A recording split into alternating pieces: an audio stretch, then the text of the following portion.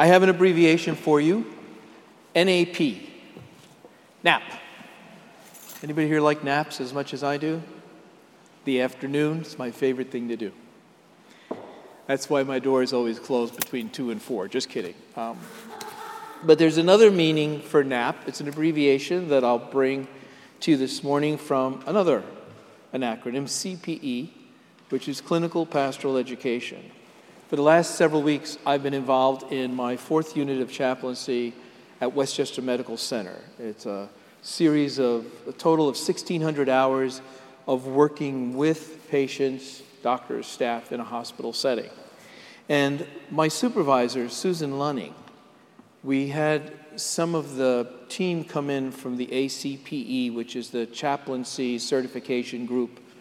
And in the process of talking about our work at the hospital and Susan's way of leading us, they referred to her as a non-anxious presence. NAP, non-anxious presence. I thought about that for a while. I'm still thinking about it and writing about it too. Now, I had heard about that before, that phrase, but probably not for 5 years since I did my last unit. A non-anxious presence.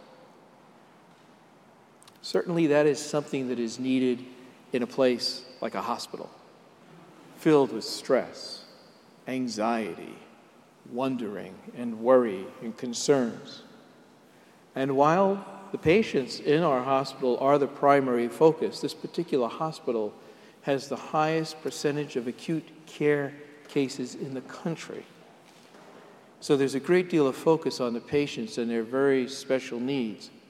It also translates and cascades to the staff, the doctors, the nurses, the guys and gals who park the cars, because it really is a healing center. It's a very unique sort of place where everybody, whether they're thinking about it or not, in some way is contributing to the healing of the people who come there for help, and in creating a non-anxious presence for family and others who visit during times of duress. So it's sort of a natural question for me to ask myself, Ray, are you a non-anxious presence? Sometimes. I think a fair answer is sometimes.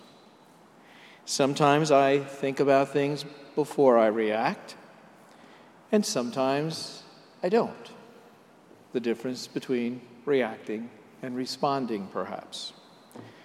And when I think before I act, I am generally a non-anxious presence. And when I just react, there's a chance in there, 50-50 chance. Maybe I'm not going to be so non-anxious. The truth is, though, I think there are times for both. I think there are times to be non-anxious in such a way, and then also perhaps a time where reaction is required. If the building is on fire, I'm not about to say, "Oh, hi, do you see that smoke?" No, I'm not going to do that. And I have to say that my own inclination as a person is to try and be intuitive in the way that I do things. Myers-Briggs, if anybody's done those personality sorters or things, basically I come up as somebody who likes to immerse himself in what's going on and then develop a sense of how to respond without necessarily sitting down and charting every course or every path that I take. It's just a way that I prefer to do things. I like to be and to be ready and to be knowledgeable and to respond to things in a way that just is natural as can be. But that is not always 100% effective. Intuition is not always 100% effective. And so that idea of even within the best of conditions, somehow having that split second where I think prior to responding or even reacting is a good thing for me to practice, and I am working on it. I'm working on it. But the truth is I have a lot of enthusiasm, and sometimes that sort of bubbles over into just doing things. Jesus. But I think it's more. I think it also has to do with the fact that I am very much driven to the fullness of life. Listen, I do not want to live this life or the next, if I have anything to say about it, in any way other than the most fullest, wonderful, exciting of ways. There's a Jack London quote that I've used here before. I'll use here again. I like to use it whenever I can. It's attributed to him, and in it he says, "I would rather be ashes than dust. I would rather that my spark should burn out in a brilliant blaze than it should be stifled by dry rot. I would rather be a superb meteor, every atom of me in magnificent glow, than a sleepy and permanent planet. The function of humans is to live, not to exist. I shall not waste my days trying to prolong them. I shall use my time. Yippee, yes, I agree." I just catch on fire when I think of that.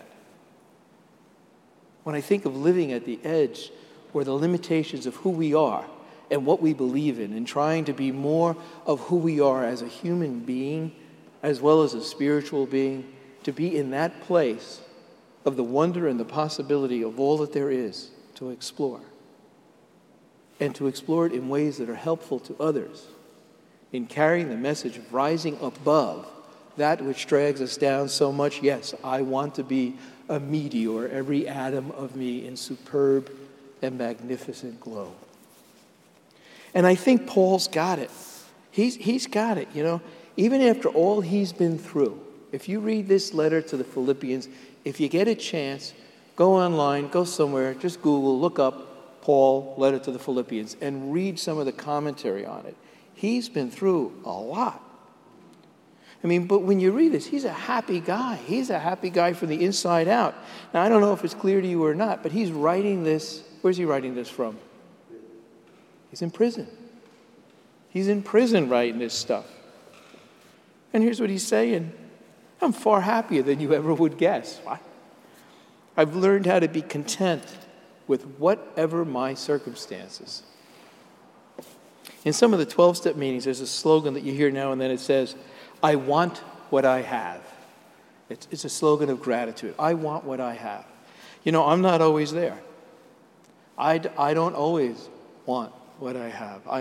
If I stop and I think about it enough, I can get there. But just sort of like, a new iPhone's coming out, right?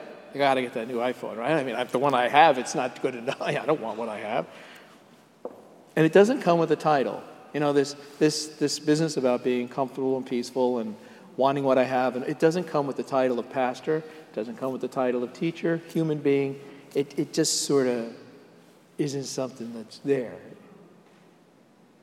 other than there to be discovered. And what makes Paul so genuinely content and happy and pleased? Well, he says it. It's wonderful what happens when Christ displaces worry at the center of your life.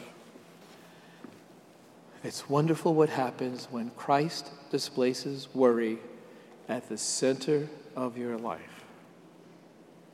I'm not sure if you said to me, move the center of your life over so that Christ can become the center. I'm not even sure what the center is I would move. I'm somewhere in there. I know God is the center of my life. I know the teachings and presence of Jesus is.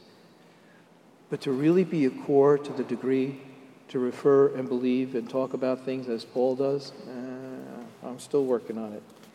He revels in God. He says it, revel in God. And he's not crazy. He's not crazy. He's committed to these beliefs, but he's not nuts. Yes, if the tradition that we believe is true, he is a threat. He's a threat to the state, and he will pay for that with his life. But he's not a crazy guy. And he's gotten it. He's gotten that non-anxious presence in the midst of all of the turmoil and all of the confusions of the times. That's what I saw this morning when I read Paul. When you read scriptures, as one of my former professors liked to say, and I've said it before, when you read the Bible, it reads you. And this morning and this week, as I read this passage, this is the way that it read me. But let me take a breath for a second here. I want to admit something else. I look for heroes now and then.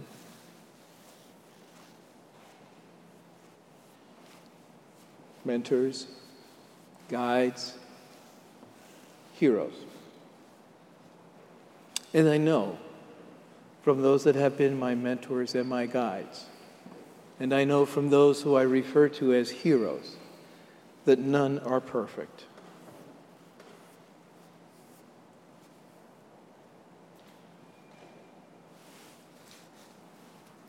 None are perfect if perfect refers to a monotone existence. Oh, everything's wonderful. Yes, I'm so calm. I am always so peaceful. I am always there. It's okay. I can't do that. I can't do that. That borders too much to me to being close to not being alive. E.E. Cummings once said, "Unbeing dead is not being alive." I remember that. It's the only thing I remember from high school poetry classes. But that's not, to me, what being a hero is about. Being a hero is being someone who has that human and that drawing, pulling, driving force to do good, to make a difference in the world. And being at peace, being non-anxious, holding on to beliefs that are greater and more important than anything we can possibly do or create ourselves, doesn't mean that we don't have a meltdown now and then. And I really appreciate it when people around me have a meltdown now and then, because it makes me feel better about the meltdowns now and then that I have. I had a principal in high school who was absolutely wonderful. And I mean, I was in that classroom 5 periods a day, 5 days a week, 40 weeks a year. I was doing I used to call it shows, 5 shows a day, right? 5 days a week. And there were some of those shows that got a little tense once in a while. And I would lose it. And I'd look at this principal, and he was always so calm, so relaxed, so above it all. And one day I saw him lose it, and I was so happy. I was so happy. And Paul has lost it. We know Paul has lost it. And I'll tell you what, I think Jesus lost it. Turning over tables, rebuking Peter. Jesus, Paul, none of these folks were living in an idyllic world. I mean, come on, look what happened to them. And it's no accident or surprise to me that the ancient writers frequently saw this God as flames and floods and brooding and angry and changing God's mind. Not because that was God, but because that's how they, as humans, knew the world around them, and they knew God through those descriptors. Were they talking about God, or were they really talking about something that was closer to a reflection of themselves? That's our human nature, to be caught up in these stresses sometimes, to react rather than to respond, to be anxious perhaps sometimes rather than non-anxious. But we work at it, and most of us, those of us here, work at it through what we come to believe in the course of our faith and our religion. The bottom and the top line for me is that we are human and we aspire for more. Many of us are driven in different ways trying to seek the most meaning of both in our lives. And for many of us, the presence of God is the single most trusting part of who we are, that no matter what, God is with us, has been with us, is now, and will be down the road in the future. And because of that, we have nothing to worry about.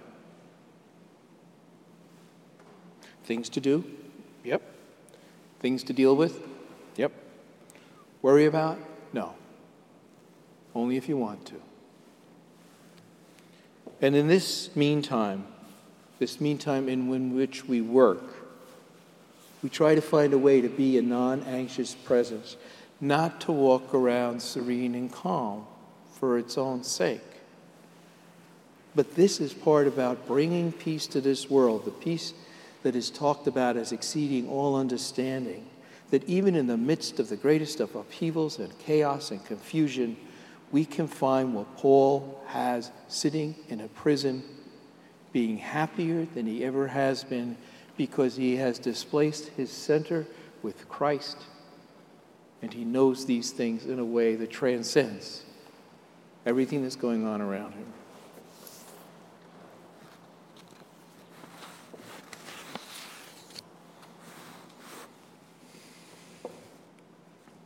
I want to make a little shift for a minute.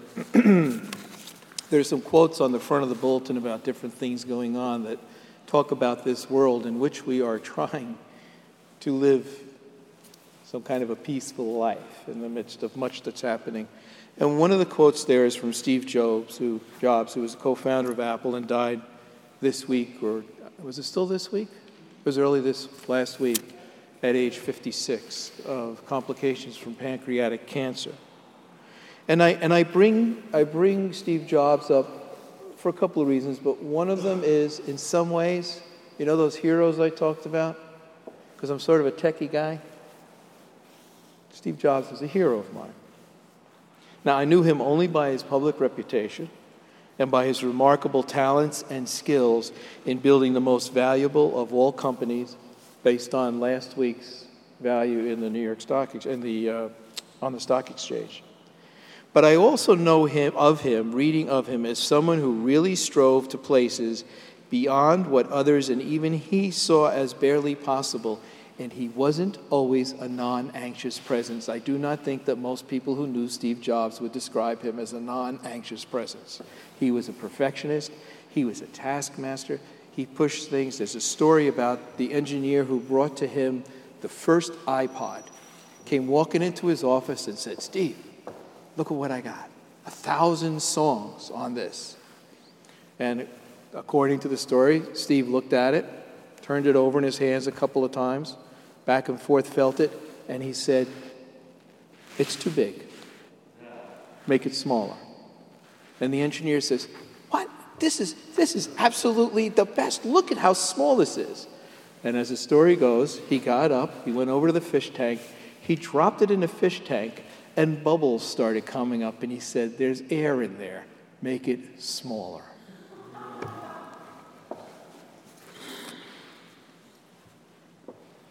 I admit to seeking a place where the barely possible and the potential for reaching that are made real, especially in dealing with the many challenges we have today. Who here would not raise their hand in favor of peace? And who would not at the same time say, "Oh my God, how difficult that is to do"? But we don't stop.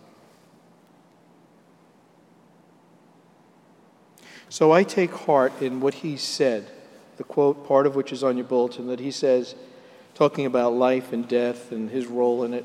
He says, "Your time is limited, so don't waste it living someone else's life. Don't be trapped by dogma, which is living with the results of other people's thinking. Don't let the noise of others' opinions drown out your own inner voice. And most important, have the courage to follow your heart and its intuition. They somehow already know what you truly want to become. Everything else is secondary." There's pieces of Teilhard de Chardin's Patient Trust in here that was on last week's bulletin cover, and Desiderata that was on the cover from before.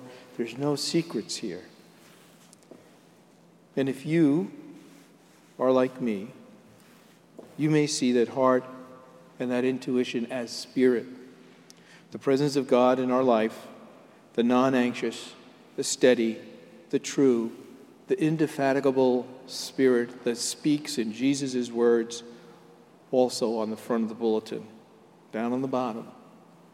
In John 14, when Jesus is reported to have said, "Peace, I leave you with my peace. My peace I give unto you, not as the world giveth, give I unto you. Let not your heart be troubled, neither let it be afraid." A non-anxious, a calming peace, not the admirable heart and intuition that builds great corporations or accomplishes wondrous deeds, but the peace that in times of plenty or want, severity or strife, leaves us reveling in God. Now that's something to celebrate. And such is what I seek and what I pray for you. Amen.